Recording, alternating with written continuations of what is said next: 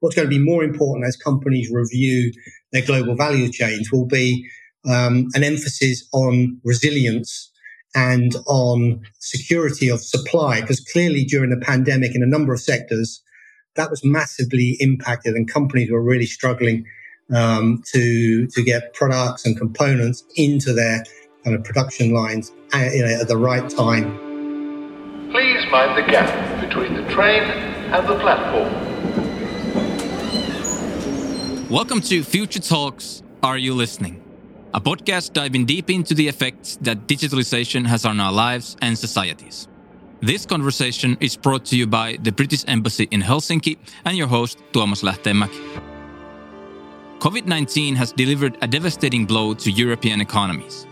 OECD reports that even if economies begin recovering in the second half of the year, foreign direct investment flows are expected to fall nearly 40% in 2020 from 2019 levels. We believe that the nature of competition in the global economy is changing rapidly. It's becoming ever more digital. Today, we analyze the importance of foreign direct investments in the post-corona recovery and ask why securing new investments is more important than ever for European countries such as the UK and Finland. Our experts today are Neil Brigden, Director, Foreign Direct Investment, London and Partners, and Marja-Liisa Niinikoski, CEO, Helsinki Business Hub. Great to have you here. Thank you. Thanks very much. So, Neil, starting with you, as we are in the second wave of the pandemic at the moment and hopefully about to enter recovery next year, at least in Europe, what would you describe to be the state of the European economy at the moment? Well, thanks very much. And thanks to our friends and colleagues at the British Embassy for inviting me along to join you this afternoon. Delighted to be with you. As we enter the kind of the second stage of this, I think actually if we kind of cast our mind back, I think even before Corona, from an FDI and from a global trade perspective, we were kind of facing into some unprecedented times anyway, particularly around the European marketplace, but more broadly than that around the world. You know, we were facing the uncertainties as a result of Brexit. We were facing the uncertainties as a result of the China-US trade wars. We were facing into all the uncertainties and challenges that a Trump administration had thrown our way in terms of the global FDI kind of place. And also we were facing into the challenges of, a rising tide of anti-globalization and protectionism really in the trading kind of space. So all of that, I think, we were facing kind of significant challenges anyway, and then we've thrown in a global pandemic just to make 2020 even more challenging. So even kind of with that, from a global perspective, I mean, so many people are trying to kind of predict what the impact of Corona will be on the kind of FDI and the trade and investment kind of world, but I don't think we really fully understand what that full impact is yet. What we do know, I think, and here I think we've got to look at longer term kind of forecasts. These quarterly or month by month forecasts or projections that come out are a little misleading because of the massive trends and fluctuations that we're seeing in GDP figures or in world trade kind of figures. But I think at the beginning of the pandemic, we were kind of facing a potential kind of decline in world GDP somewhere kind of in the region of about kind of 4 to 5%, I think, at the beginning. And then, all of these forecasts were suddenly massively revised kind of downwards. I think in the Eurozone, we were looking at maybe a decline of around 7%. And obviously the major markets at different kind of points, Germany, France, and the UK, different points, around that place. And then I think we saw massive steep declines in the first couple of months of the pandemic. And then I think we started to see kind of the indicators starting to show some modest kind of recovery over the summer. And then suddenly we're hit with a second wave. And then, all of the kind of reforecasting is going on at the moment. I think from a world point of view, if we are looking at a decline of around 4 to 5% this year, modest recovery in 2021, and then probably a leveling out in terms of kind of GDP figures in 22 and beyond. Maria-Liisa, you work as a CEO at Helsinki Business Hub. What are your thoughts on this matter? Yes, quite similar. That's our future is behind the curtains. It's not so easy to see, but just what we have seen in the global economy. So China has started its recovery already. They have close to 5% of the growth of GDP when it was measured the last period. And what we can see in the US is also that the unemployment rate is getting lower. So there was also a big stimulus package from the US government, federal, and they gave that in order to recover the economy. But what we have seen here in Europe, when we look at the loss of GDP in various countries, surprisingly, Finland was one of the countries in Europe that our GDP loss was the lowest in the second quarter of this year. And this has something to do with our industrial base and structure, because we have lots of industries producing investment type of products where the trade cycles are longer than for the consumer industry. So we have seen like the big superpowers, China and US, coming up. But as said, in China, they haven't faced this second wave of COVID, whereas in US, the situation it's much worse.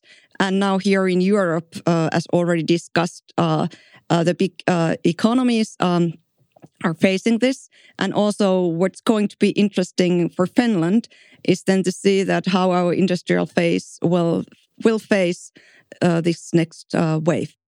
Yeah, I mean, it's interesting, the China kind of situation. Clearly, they haven't gone into a second phase as many of the other major markets, are right now. It was obviously the first into the kind of global pandemic and one of the first, if not the first, to kind of emerge as a number of those kind of Asian markets are. The thing about China, though, is and I was just reading some figures just a couple of days ago. Even a 2% reduction in kind of China GDP, which is probably what we were kind of looking at as a kind of impact of the corona out there, that translates into something like a $50 billion contraction in the kind of value of the global value chains that it plays in, which is phenomenal. So although the numbers are relatively or comparatively positive in terms of GDP forecasts, just a small kind of reduction has a massive impact into the size of the global value chains, which China obviously plays a massive role in. And then from an FDI point of view, the impact of all of this on kind of global value chains, I think we'll probably come to that a little later, is huge. And within that, there's some really interesting kind of dynamics at play as a direct result of coronavirus onto the shape and the size and the kind of dynamics of the global value chains. But as I say, we'll probably come to that one a little later. Definitely. Actually, continuing with you, Neil, just a little bit more.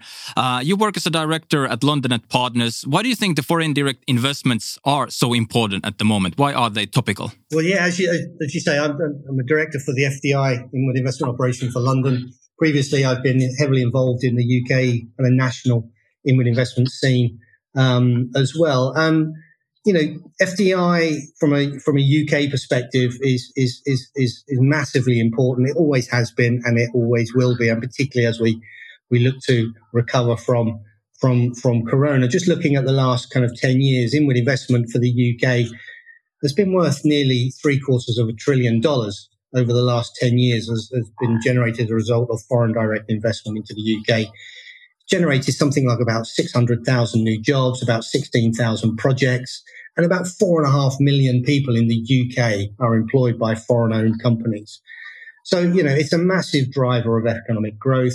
FDI brings employment opportunities. It brings in kind of tax revenue for the government. It brings in new knowledge, technologies, and kind of new product and new kind of processes that improve the kind of productivity of our market. So it's hugely important. Maria-Liisa, looking at this conversation from Finnish perspective, from Helsinki, what are your thoughts? It's exactly the same. Job creation, tax revenue, spillover effects to the economy, what is new knowledge, like new international contacts being part of the global value chains. Also, currently, not only the value chains globally are distributed locally and regionally in various places, but also from the point of view of global innovation chains.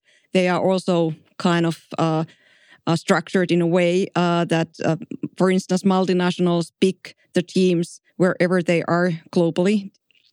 But at the same time, it's also the question of the versatile labor market that foreign direct investments bring new type of jobs and can, in that sense, enhance the labor market development.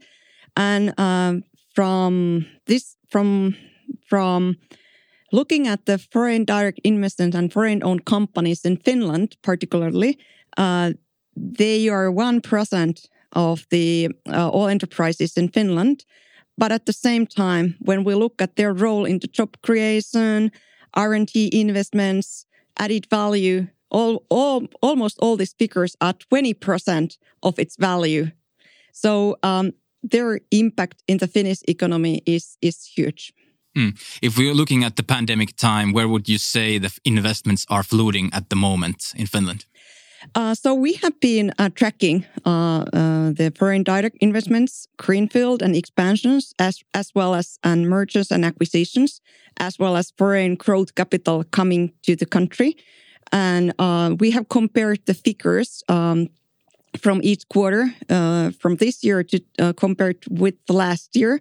So we have compared in numbers of projects. So their economic value can be something else. But just looking at the numbers of new projects, we saw a huge decline in the first quarter, over 60%. The second quarter, the loss was roughly 30%. And the last quarter, when we speak about foreign direct investment greenfield projects, it was close to 20%. But when we look at the mergers and acquisition cases, there has been similar changes. But the last quarter, the third quarter this year, we already see a positive growth, almost 50% compared even to last year. And then what is interesting is the amount of growth capital. So according to the project, the numbers are declining. But at the same time, when we look at the real euro value coming as growth capital to Finnish startups, it's in terms of the size of the investment rounds, it has been really increasing this year.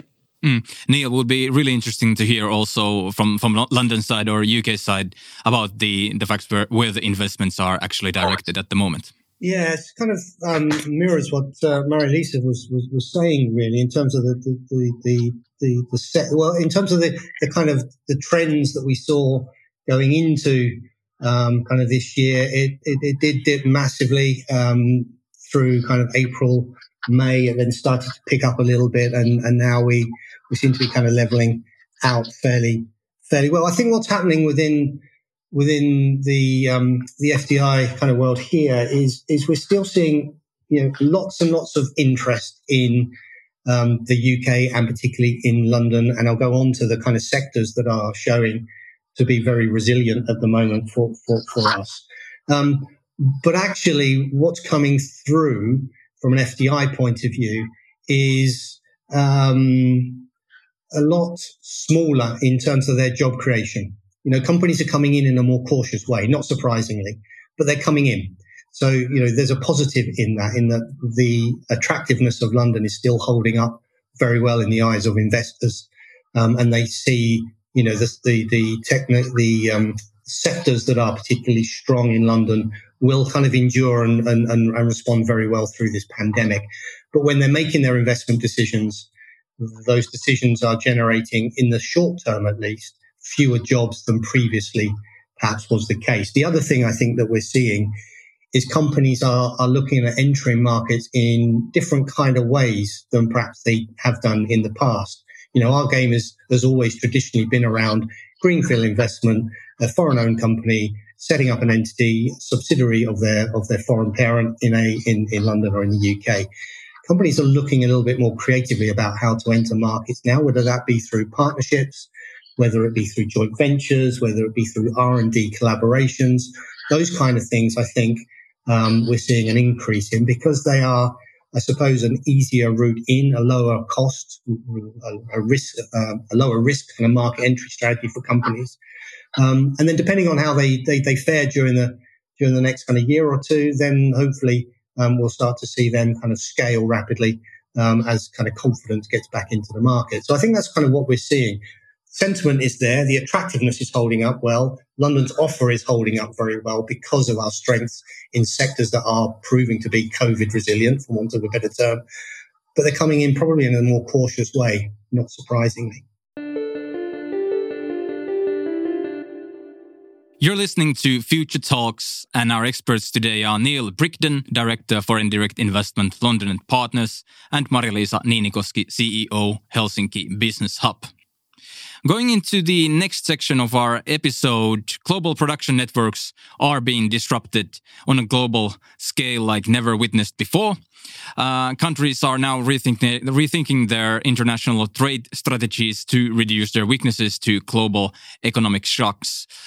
Neil, continuing with you, what would you say is happening to global supply chains at the moment?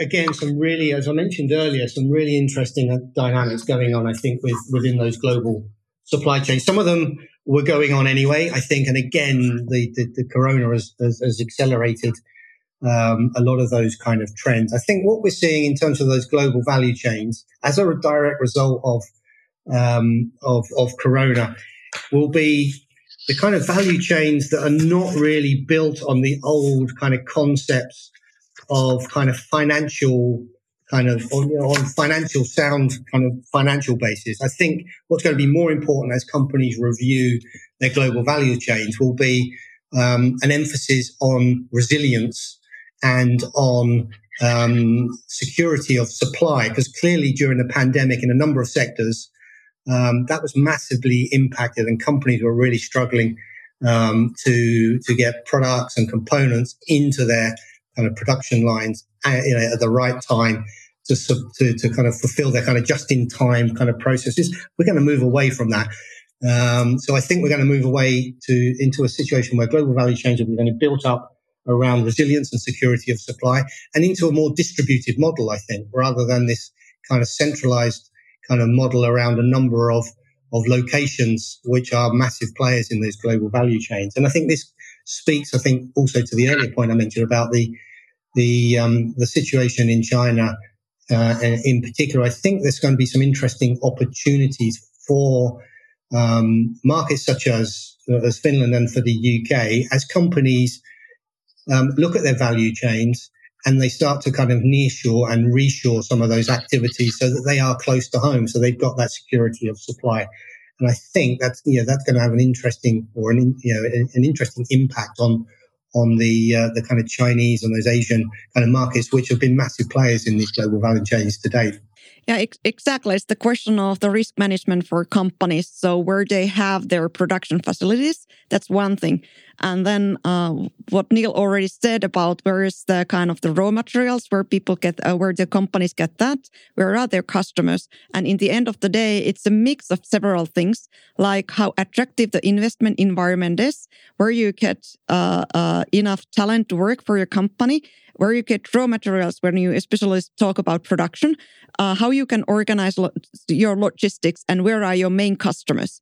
And therefore, when looking from Finland point of view, it will always in our kind of position in the European landscape or geographically, we are not in the center of the big markets in Europe, and what we are close to is the kind of the connection between Europe and Asia.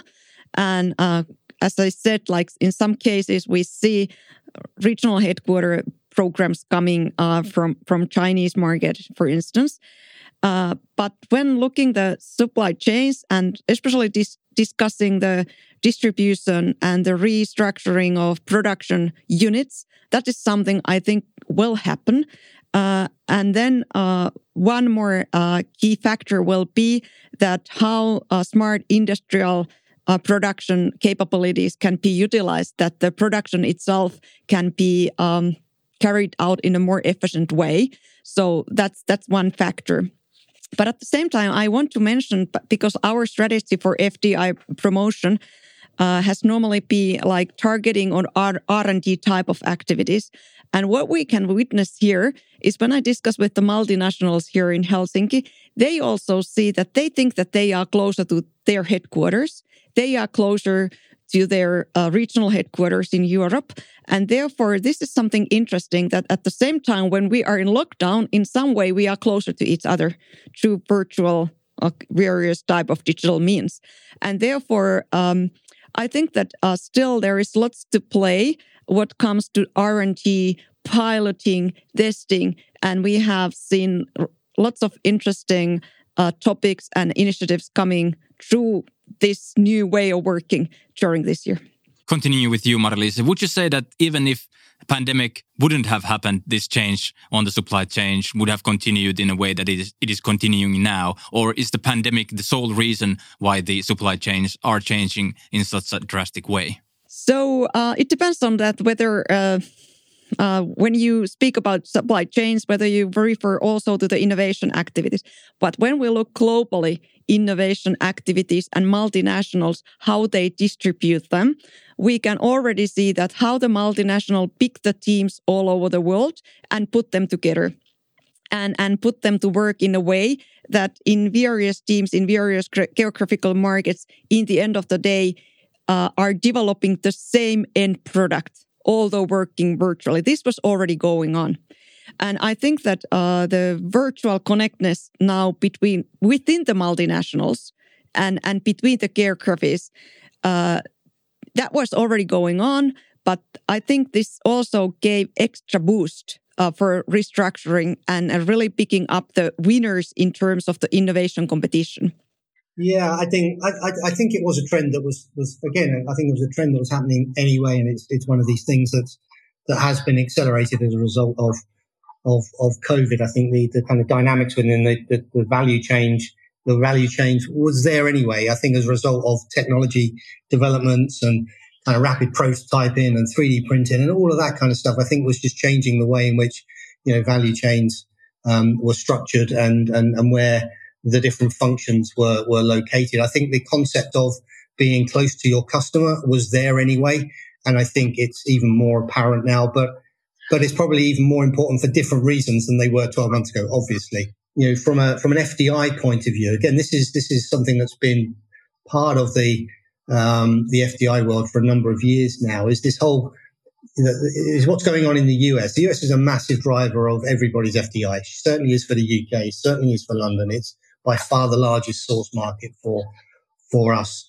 from an FDI point of view. And the whole the amount of FDI coming out of the US and the locations that's going to has changed. Fundamentally, it has changed, partly and by in large part as a result of some of the fiscal measures that Trump has brought in to make it far more tax efficient, let's say, for multinationals, US multinationals, to repatriate their profits back into the US, to bring it back onshore. That's having a massive impact on the FDI world, because those profits would otherwise have been used to fund expansion opportunities and FDI opportunities, in our markets. It's not anymore to the same scale. So that's been going on for a number of years, really. And Trump's been quite successful at that. When you look at the figures, they're huge. The amount of dollars that have been kind of repatriated back into the US that then gets recycled around the US in terms of intra-US FDI. Because when you look now at what's going on in FDI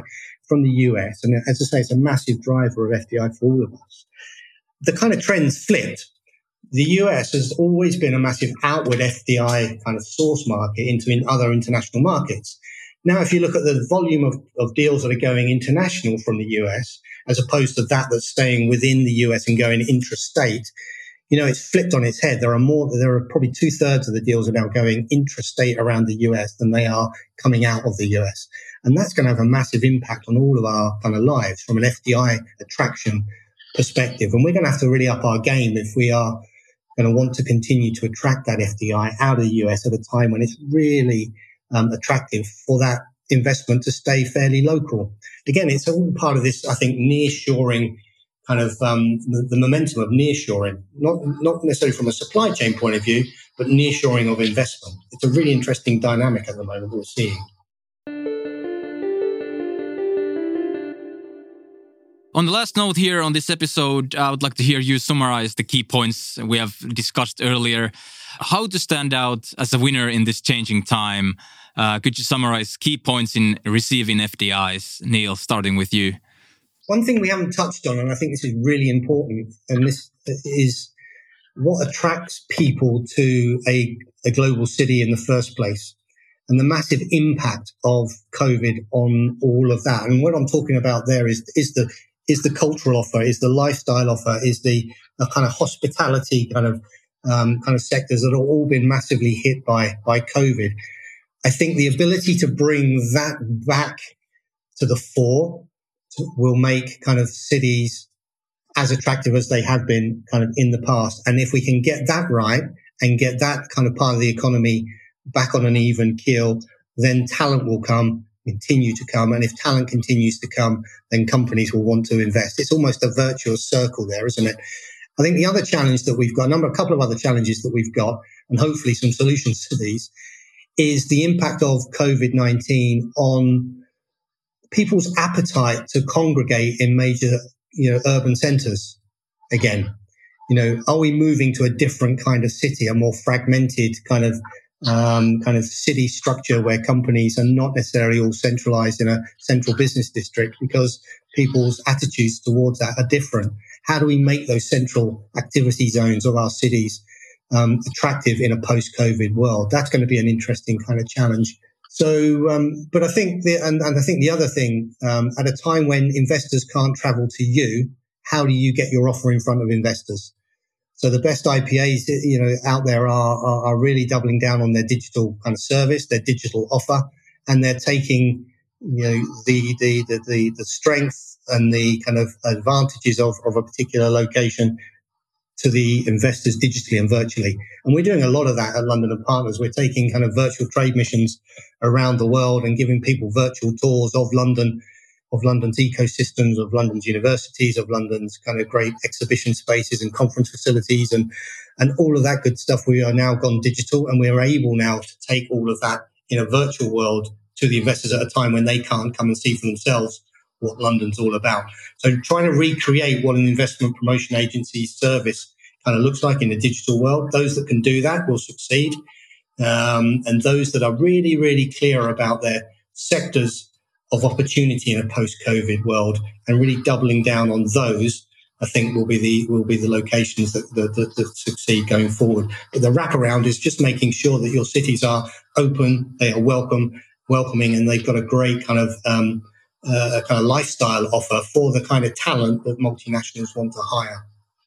Marja-Liisa, your key points. My first point is that companies need to innovate in the future as well. And our focus being on R&D type of investments will continue. And that is our message to the world, that in certain tech sectors, this is the thing.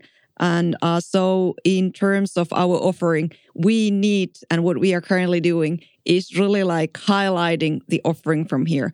So for instance, if I give you an example, that what we have been recently doing is to sell Creator Helsinki as a place for quantum computing, but that's not enough. You need to go even one layer down, what means to make it even more concrete, where we are competitive in quantum computing, for instance. So that's one thing. So one message is companies need to innovate, and we need to be clear enough where is our offering. That's a challenge for us, but at the same time, then we can serve the companies where they can do their best R&D projects and where they need to invest. The second thing is that maybe, and it might be the case, that in the future, the size of the city matters.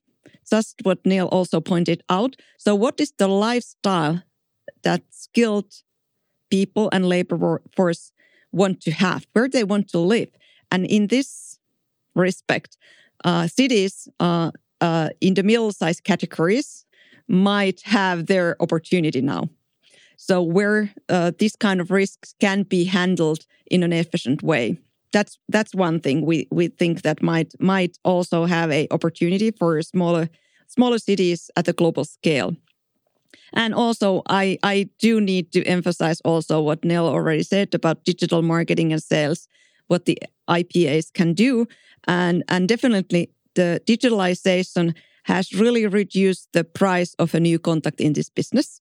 But then it's how we can turn that to be a real business case.